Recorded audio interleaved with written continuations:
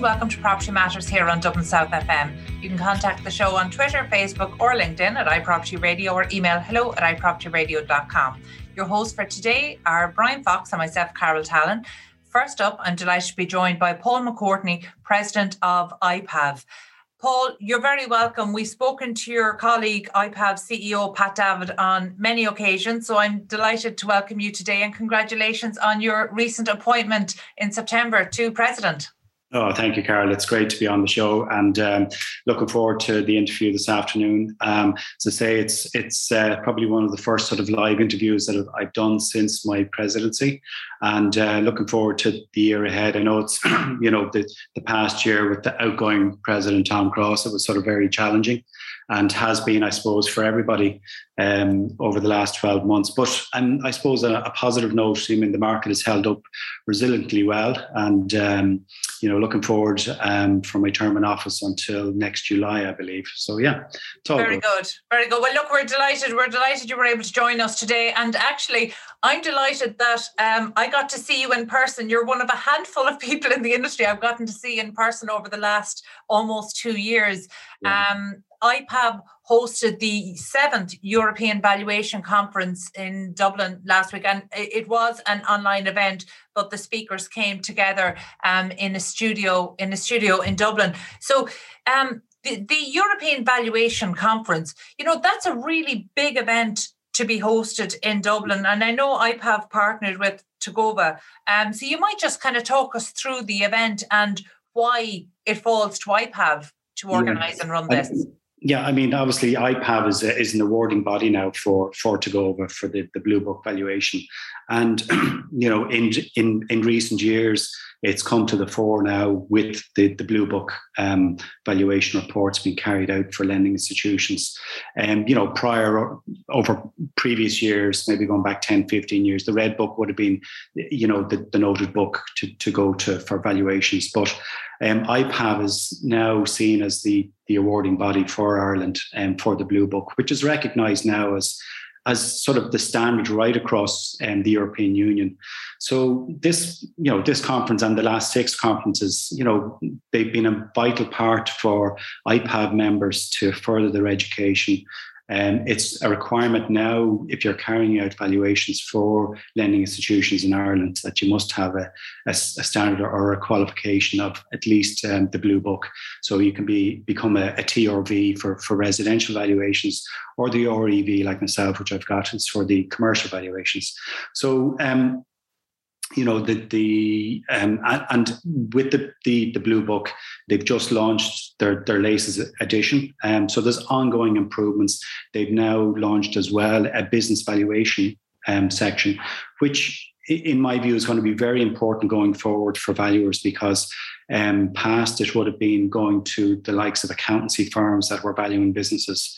So now anybody that's further educating themselves up to this sort of standard will find that they'll be able to value businesses as well, not just, assets, let's say the sale of properties or apartments or retail units. So, it's all good. It's very positive going forward. And, it's been brought to a standard, now, and that's, recognised throughout Europe and the wider world, I would have said. Yeah, absolutely. And in fact, our introduction, I think, to Tagova was a number of years ago when we interviewed one of your predecessors, Ella Dunphy. And, I know that she would have been instrumental in working towards establishing these standards. Look, for a professional body, how important are the European standards as opposed to just Irish standards? Well, again, I suppose you have to look at it this way, Carol. It's like we're part of Europe. You've got, you have multinationals that are coming into Ireland, they're purchasing properties. You have investors from abroad that are purchasing property. So it's not just in Ireland. You've also got to recognise that the level of standards of this qualification for people that are working within the industry, if they decide to go and work abroad, they have that opportunity because it's a recognised certification throughout the European Union, that if you've somebody that's worked in the industry in the commercial sector, let's say, and decides that they're going to move abroad, they have that opportunity to do so because they'll have the skill set and the qualification to be able to take that with them. So it's recognised throughout the European Union, and even if they're going to the United Kingdom, those qualifications will stand up there also. So it's all good from the perspective, and it's the opportunity for individuals that they may have been working in, let's say, in the residential sector for the last 15, 20 years, but they decide maybe to move into a different area within the industry, because it's not just about buying and selling property. There's many more facets to the actual industry yourself, as you'd know. Yeah, well, do you know what? Now, I'm a bit of a one-trick pony, so of course I was thinking of valuations in the property context. So actually, it was really interesting at the conference to hear that, it's obviously much broader than that. But just, I suppose, to bring it to into the property context, The conference on Friday was officially opened by our Housing Minister, Darragh O'Brien, and he spoke. He actually gave some great information and some great insights there into the maybe some of the plans on how to execute the Housing for All strategy and the role that valuers and indeed the wider real estate industry will have to play on that, and also in terms of an introduction to the cost rental model, which of course is a new model here for Ireland. But one of the most important things I think this Housing Minister has done is that he seems to be listening to the industry. Would that be a fair assessment? I think it would, Carol. And I mean, look, Pat Davitt and the executive within IPAV, we've made numerous proposals in recent budget submissions in regards to what's actually required to provide the housing for all. So there's been multifaceted inputs with regards to not just from IPAV, but industry sectors that have either a vested interest or they have an interest in actually providing solutions that will kickstart the road to getting housing for all, because it's a complicated subject, it's a complicated topic, and there's not one shoe that fits all. So there's multi levels within the property sector that needs to be brought to the table in order to be able to provide a solution. But I think the 200-page report that the Minister and the government have put together, there's a lot of good information in there, and some of that has come from IPAV with regards to initiatives that need to be activated and put in place to get this going.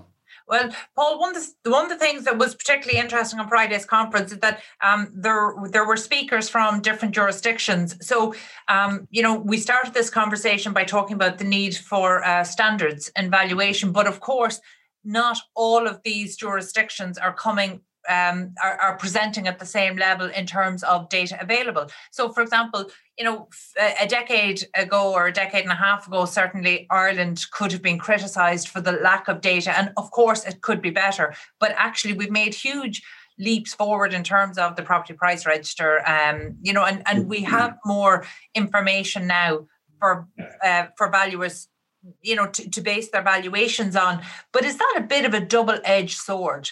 Can there be an over-reliance on the data and maybe not enough on the context?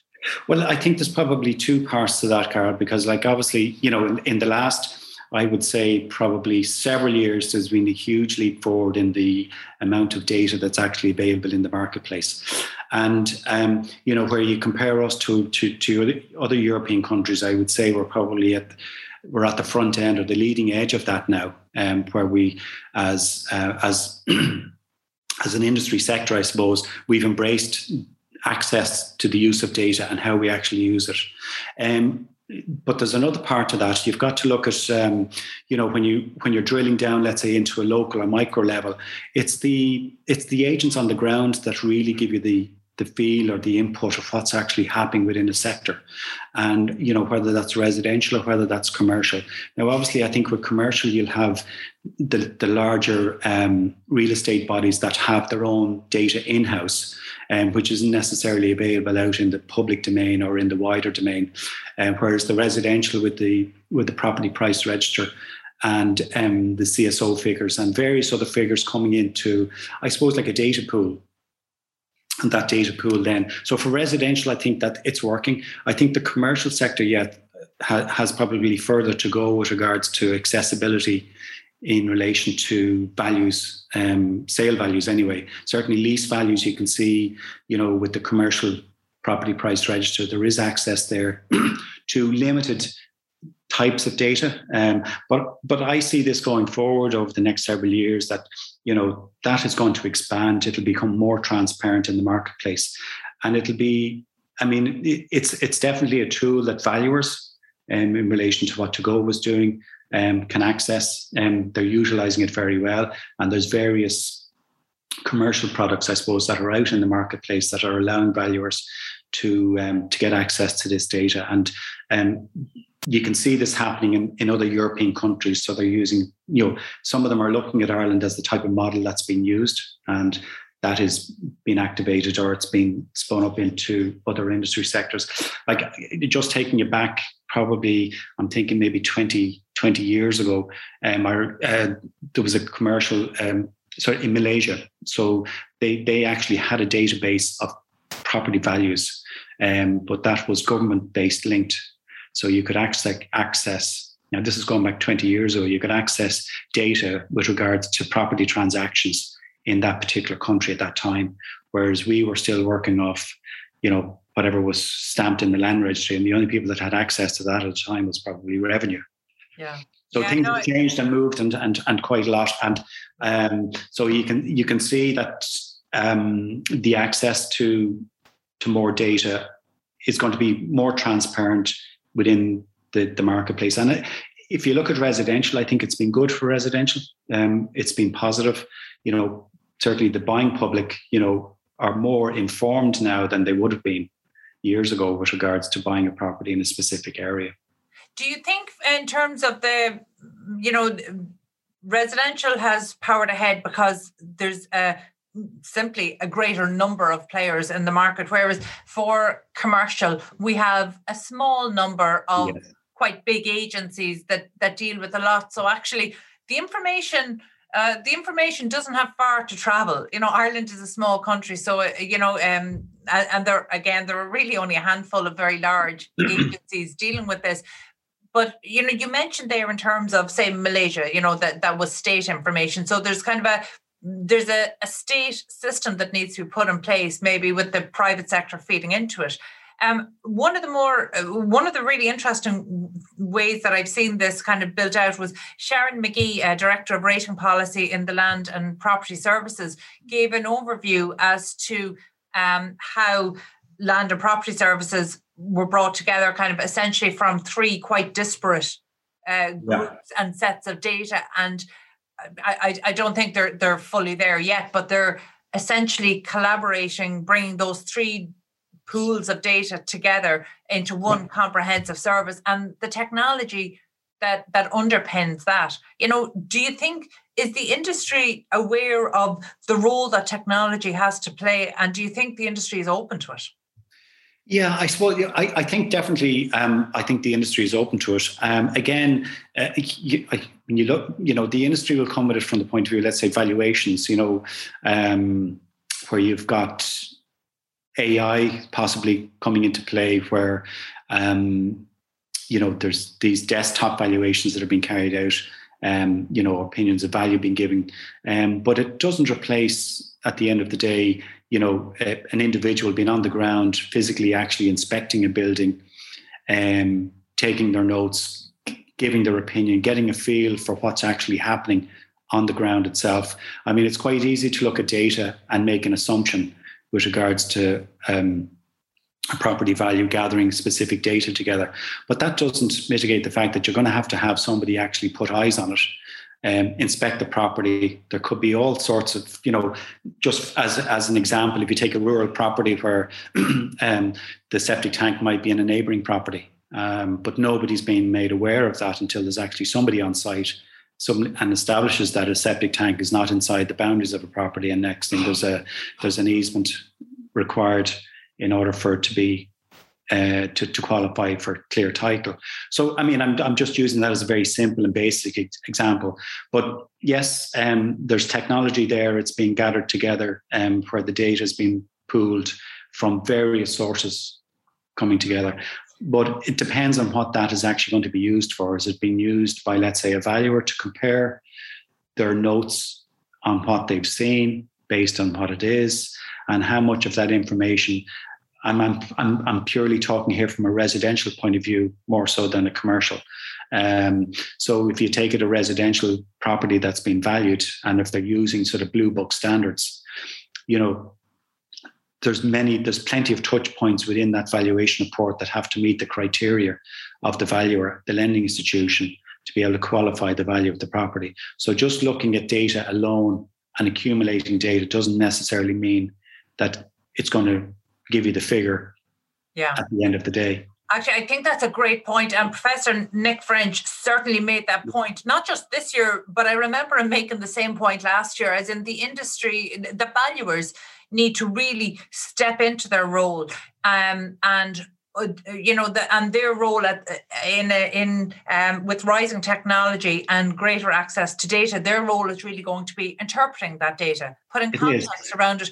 And one of the things that I was quite surprised to hear him say was to be sure to add sentiment, their opinion to this, because I suppose I come from the background where I'm an advocate for data, and I think that reveals a lot. So, but it was a very important point he made, and it shouldn't have surprised me, but it did, to say to valuers, actually take the data, analyse it, interpret it, and record that, but then add your sentiment. Yeah, and it was a point that really jumped out at me, because it's like, and I've seen it time and time again, where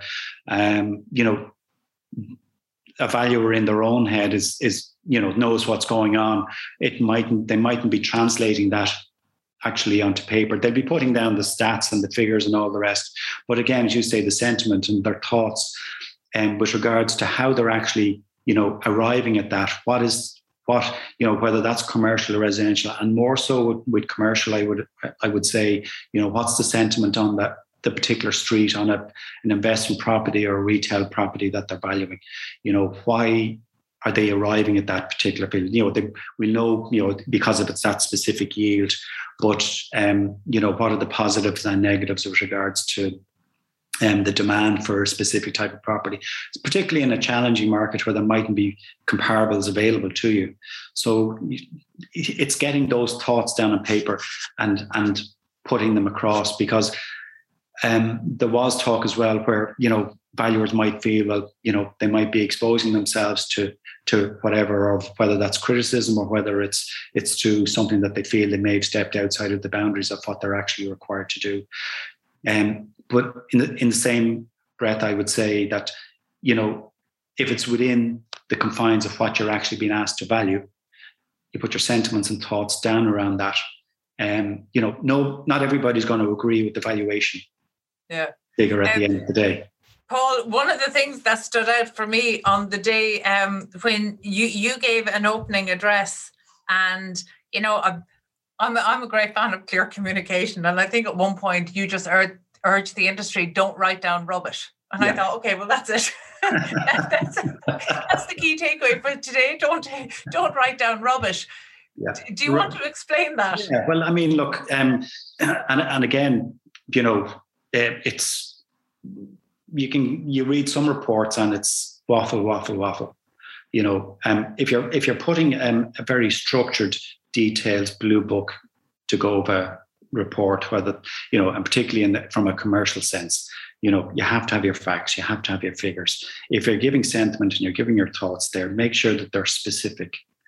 That they're specific to the task that's required. They're specific to the type of property that you're actually valuing. And that's so important, because you've got to think on the other side of the fence, the person that's receiving that report, how they're actually perceiving it, how they're reading it. You're taking them through a process. So you've got obviously your commentary headline, your headliners at the start, but you're taking them through. It's almost like telling a story. But at the end of that story, there's a finale, and they understand the report, they understand the process, and you're taking them through the report, and then how you arrived at that conclusion. Okay. And I think if you do it in that process, again, and I suppose maybe don't write rubbish. It might sound harsh, but I've come across plenty of reports in my day where, the only place they should be is in a bin. Okay. Well, one of the things we've seen is there's a little bit of a covering technique happening there, giving an opinion and hope that you won't be called on it. So therefore you qualify it within an inch of its life and beyond usefulness. Okay, finally, before we finish up, so again, the conference that was held last week, it was a European-wide valuation conference, and the theme was a practical approach to valuation in a post-pandemic economy. Before we finish up, Paul, what's the final takeaway as president of IPAV? What's the final takeaway you want valuers to have in terms of a practical approach to valuation in a post-pandemic economy? Yeah, well, I think it's whether it's prior or post. I mean, look, in any valuer that's going out to do any report, it's, the time is taken up doing your research. Actually going out and inspecting the building, measuring it up, doing all that, that's the easy bit. Your work really starts and then actually going out and researching within the field of the property that you're valuing, and gathering that data, analysing that data, making your assumptions and airing your views and putting your thoughts together. So it creates a full structured report that's at the level and standards that's required by Takova and IPAV, and that will be recognised as a world-leading report if it's in the commercial or residential sector. So when you actually put something to paper, it's delivered to whoever has appointed you to deliver that report, that it looks professional and it's at the standards and levels that it should be at, to be recognised by Takova, IPAV and the lending institutions throughout Europe. Okay, I think that's a good note to finish on. Thank you so much. That was Paul McCourtney, President of IPAV. Thank you again for joining us today. We need to take a quick break. Stay tuned. 93.9 Dublin South FM. Welcome back to Property Matters here in Dublin South FM with myself, Brian Fox, and Carol Tallon. You can contact us on Twitter at iPropertyRadio or an email at hello@iPropertyRadio.com. We're now joined by James Benson of the Home Builders Association and the CIF, and with Conor O'Connell of the CIF. So, Conor, let's just begin with this. A judgment issued on Friday in the Cork County Council versus Minister for Local Government and Planning case. You might just talk us through the background of that case.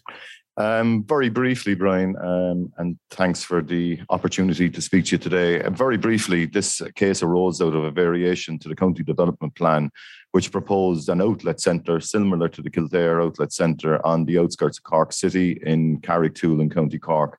It required a variation to the County Development Plan to facilitate the development. The Office of the Planning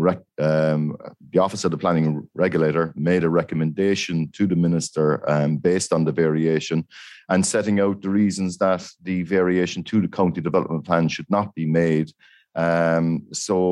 The statement of reasons essentially offer two reasons. Firstly, that the variation has not been made in a manner consistent with the recommendations of the OPR. And secondly, that the plan varied by the variation purports to identify a preferred location for a retail outlet centre in advance of the preparation of a joint retail strategy. The important words, I suppose, in that recommendation is that it is a recommendation from the OPR based on guidelines, not law. So this matter reached the High Court, and Judge Humphreys, in his wisdom, sided with Cork County Council. And, some of the language in it is pretty strong in relation to the differential between a guideline and law. So Minister Humphreys supported Cork County Council's ability to vary their own county development plan to facilitate the development, because guidelines should not be slavishly followed. In other words, I suppose and we can talk about this later on, but one of the important factors from a local development perspective, from a local democracy perspective, and from a local planning perspective is that it allows local authorities to be flexible in their approach. In other words, there was also, discussion in the judgment in relation to what the words having regard to. You have to have regard to guidelines. It doesn't mean that you necessarily have to follow them. And that's very, very important for the time period we're in at the moment, where there's many guidelines out there in relation to density guidelines in relation to local authority development plans, housing need assessments. All of that is being undertaken by local authorities right around the country at the moment. And what this judgment says effectively is that local authorities can have and must have the flexibility to decide local planning for local areas. That's it in a nutshell. From our perspective and from our initial reading of it, Brian, that's our perspective on it. So it goes back to the local authority really again. Exactly. And did you view that as a good thing then yourself? Or? Absolutely, because some of the guidelines in relation to, for instance, if we move away from this particular judgment now and look at the process that's been undertaken by local authorities at the moment, they have to assess the quantum of land they need to zone for residential purposes based on population projections. Those population projections are based on the census of 2016. And as we know, a lot has changed since 2016. There's been an acceleration in population growth in certain areas. There's also been post-COVID, what are the population growth? We don't know that. So local authorities at the moment need the flexibility to zone lands, we would say in a tiered approach. Tier 1 is service land, and Tier 2 is lands that are capable of being serviced within the lifetime of the plans. But there also needs to be greater headroom or flexibility to allow local authorities to say, here we have another tier of lands that should Tier 1 and Tier 2 lands not become available for development purposes, we have this headroom, this flexibility to facilitate development where it should take place within, the... Would this be viewed then as a sort of a landmark decision, legally speaking? Look, I'm not an legal, Brian. I'm sure they're going through it in detail at the moment, but absolutely, this is, from our perspective, it is absolutely a landmark case that allows local authorities greater flexibility when it comes to an assessment of the lands that are needed for development purposes. Absolutely. Conor, I might just jump in there. You're talking about this, what's the unintended consequence here? You talk about the flexibility of local authorities to zone land. What about the flexibility of local authorities to de-zone land, which has been a growing conversation in Ireland? Also, does this undermine the National Development Plan? And if so, where does that leave our Housing for All national strategy? No, well, the National Development Plan is for infrastructure, and the National Planning Framework is which has given rise, to the the population growth projections around Ireland, etc. I don't see it as undermining it at all. I see it as allowing local authorities to assess the National Planning Framework in the context of their own local area. For instance, if you apply a very strict mathematical assessment of lands and their ability to deliver residential units, then it's a very rigid approach. If you look at, the situation in Cork City and other urban areas, our topography is a lot different. We have to build access roads, retaining walls, because of the hilly nature of our city, which doesn't allow certain lands to deliver what in theory they should be capable of delivering. There's also biodiversity exclusion zones. There could be pylons. There could be many, many reasons why 1 hectare of zoned residential lands cannot deliver the quantum of units that in theory should be able to deliver. And what this allows is local knowledge, local flexibility to be applied. We're not looking for lands to be zoned willy-nilly. They have to be zoned within the context of what the National Planning Framework sets out. But local authorities also have the ability to interpret the National Planning Framework and what it means for their area. Okay, James, I might just bring you in here. What does this say about the role of the Office of the Planning Regulator? I think first off, the Office of the Planning Regulator is still in its infancy. They're only established a number of years at this point in time. So, their role is still being fleshed out. And I'm sure that they would equally agree that they don't have all the right solutions at any one point in time. I think the decision itself, again, as it is a landmark decision. This, I think it rightly puts local democracy back at the centre of all discussions of what's going to, who's better placed than those within the area, within their own jurisdiction, to make the plans for the future within that area. I think if we take it back a level, you have the National Development Plan, National Planning Framework, and this sets out laudable objectives, at a national policy level for sustainable and future delivery, and that's in line with Project Ireland 2040. Now, you have the regional spatial and economic strategies, And these look at how this can be delivered within the jurisdiction of the assemblies. And we've the Western, the Eastern and the Southern assemblies that look at that. And within that, they each directly quote that there's going to be a series of facilitative measures. And that word and phrase is very important, that it's facilitative. And that they will look at transitional arrangements, prioritization of lands, and proper land assessment. Again, it shows that these need to be looked at local level and by those that are best placed to do it. So I suppose we've been looking at this very closely for the last number of years, and this is from concerns raised by our old members up and down the country and by those connected to the industry and those within the industry, because it has become apparent that some of the local authorities, I suppose in one way, they've been constrained from delivering what they need to do in their own areas. You need to look at population targets, as Conor has said. You need to look at headroom. You need to look at house needs demand assessments. Unfortunately, we have the misalignment of when each of the county plans are being formed. They don't all happen at one time.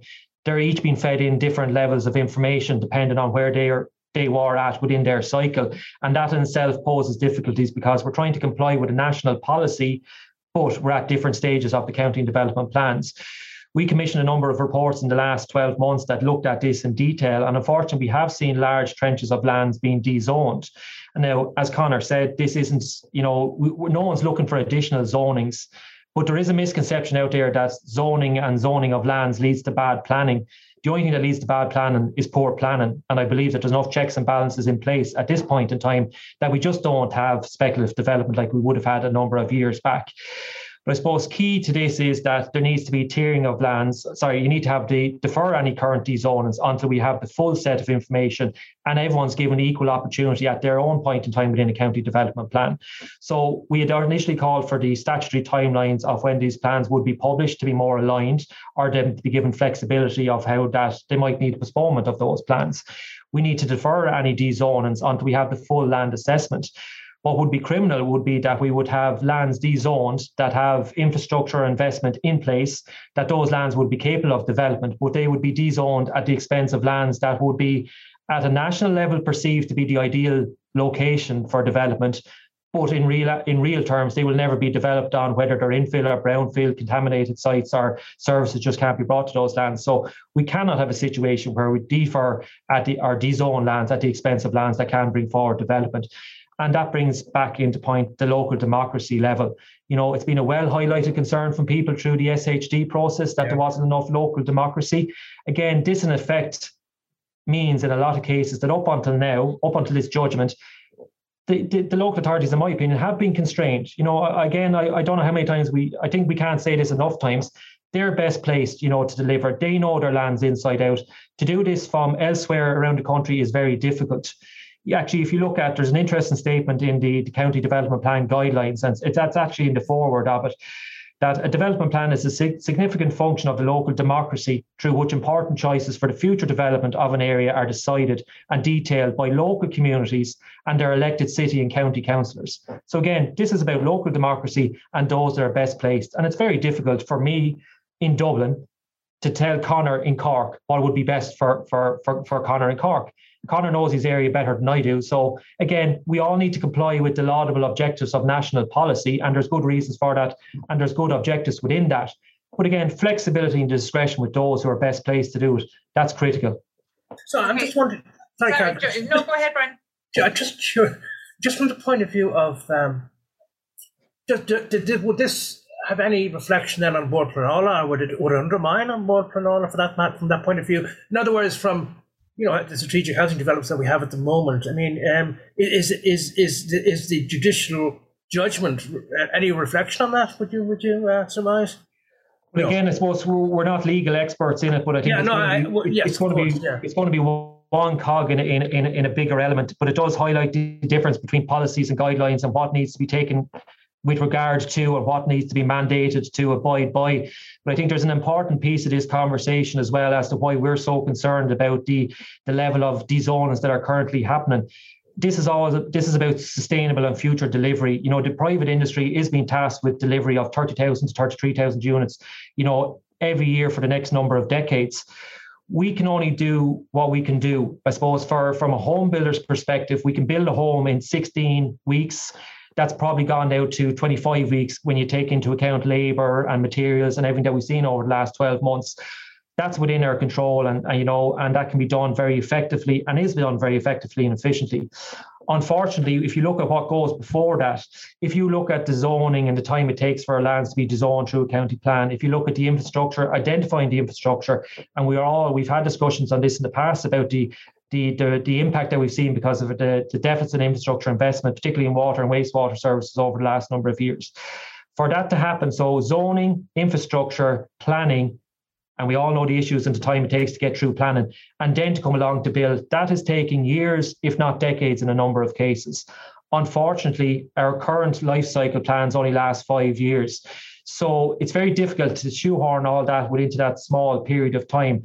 And all the more critical that we have a tiering system that, as Conor mentioned earlier on, let's put in tier 3 lands in place that we can identify and put infrastructure in place now that will mean that residential delivery can happen in forthcoming county development plans or subsequent county development plans. If you look at some of the boroughs in the UK, actually, they have a 12-year life cycle because they see that it does take longer than just a number of years to build. And that's something we should seek to replicate, in my opinion. Yeah, James, you've covered so much there. I need to break it down. So first of all, let's start with kind of the more obvious or basic steps. Aligning county development plans. My understanding was that was already in train. Are we not aligning the timing of county development plans at this stage? Well, no, because we're at different stages. Because if taking it back a step, there we had the adoption of the regional economic and regional strategies from Western, Eastern, and Southern at different points and times. But as you know, if we go to each of the different councils, some are far more close to adoption than others. We have Meath, which has been adopted now with their county plans, but we've others that are only still going through the process. And I would feel for those within the local authorities trying to complete that, because the amount of time, resources and expertise that it actually takes to identify and carry out proper land assessment within their own functional areas to see and take into account future business and expansion plans, because this isn't just about housing, it's about county development plans, look at all type of future delivery. It's very difficult for any authority to do that.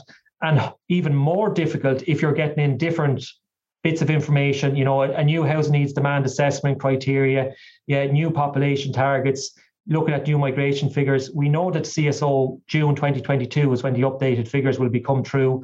Unfortunately, some of the plans are based on migration figures that are already shown by the CSO to be outdated. We had significant increases. We had 8,500 rising to 12,500 for migration figures over a number of years back. This is already shown to be nearly in 36,000 in a number of cases. So our concern would be that the goal that we're setting for ourselves isn't high enough, and subsequently we won't have enough land available to meet those goals. That's it in a nutshell. Yeah.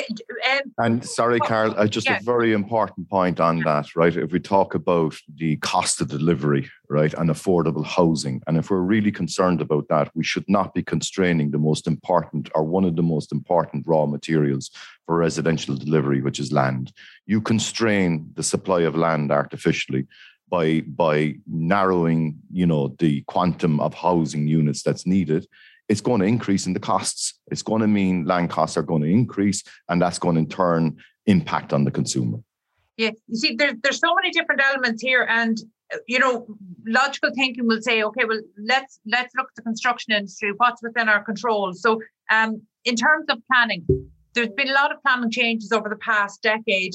What we're seeing is a move towards a more empirical approach, which is good. So through the regional strategies, we're seeing this more data-driven approach to planning. That's what we want. We want to see greater alignment of the county development plans. So that's a good thing. You've mentioned there in terms of certainly the SHD process in its current guise was criticised for its lack of local democracy. We know that that's something that is being addressed through the upcoming scheme, the large residential development scheme, that's being addressed. So it seems to me that a lot of the bigger issues are in the process of being tackled.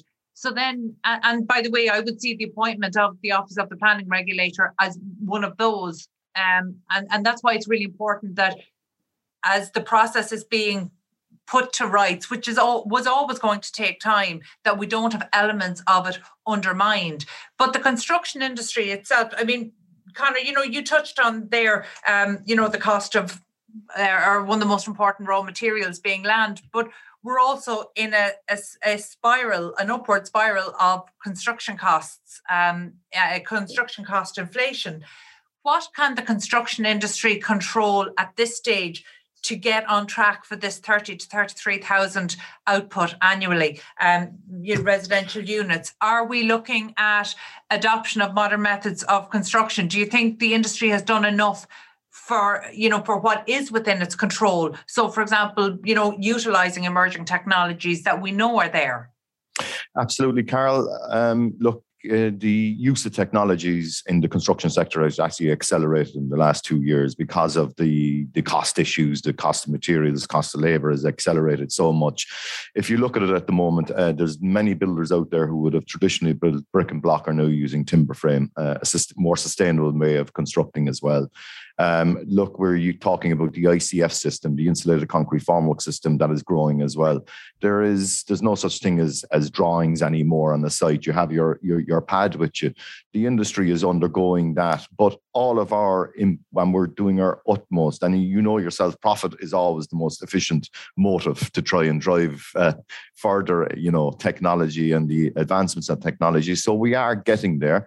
There's more to happen. Volume is an issue in terms of the adoption of more modern methods of construction. Ireland is a small market, believe it or not. It's a very small market in European terms in terms of residential construction. And then within Ireland, we have a very fractured market as well. So the volume, required in different areas for different builders isn't there to justify some of the adoptions.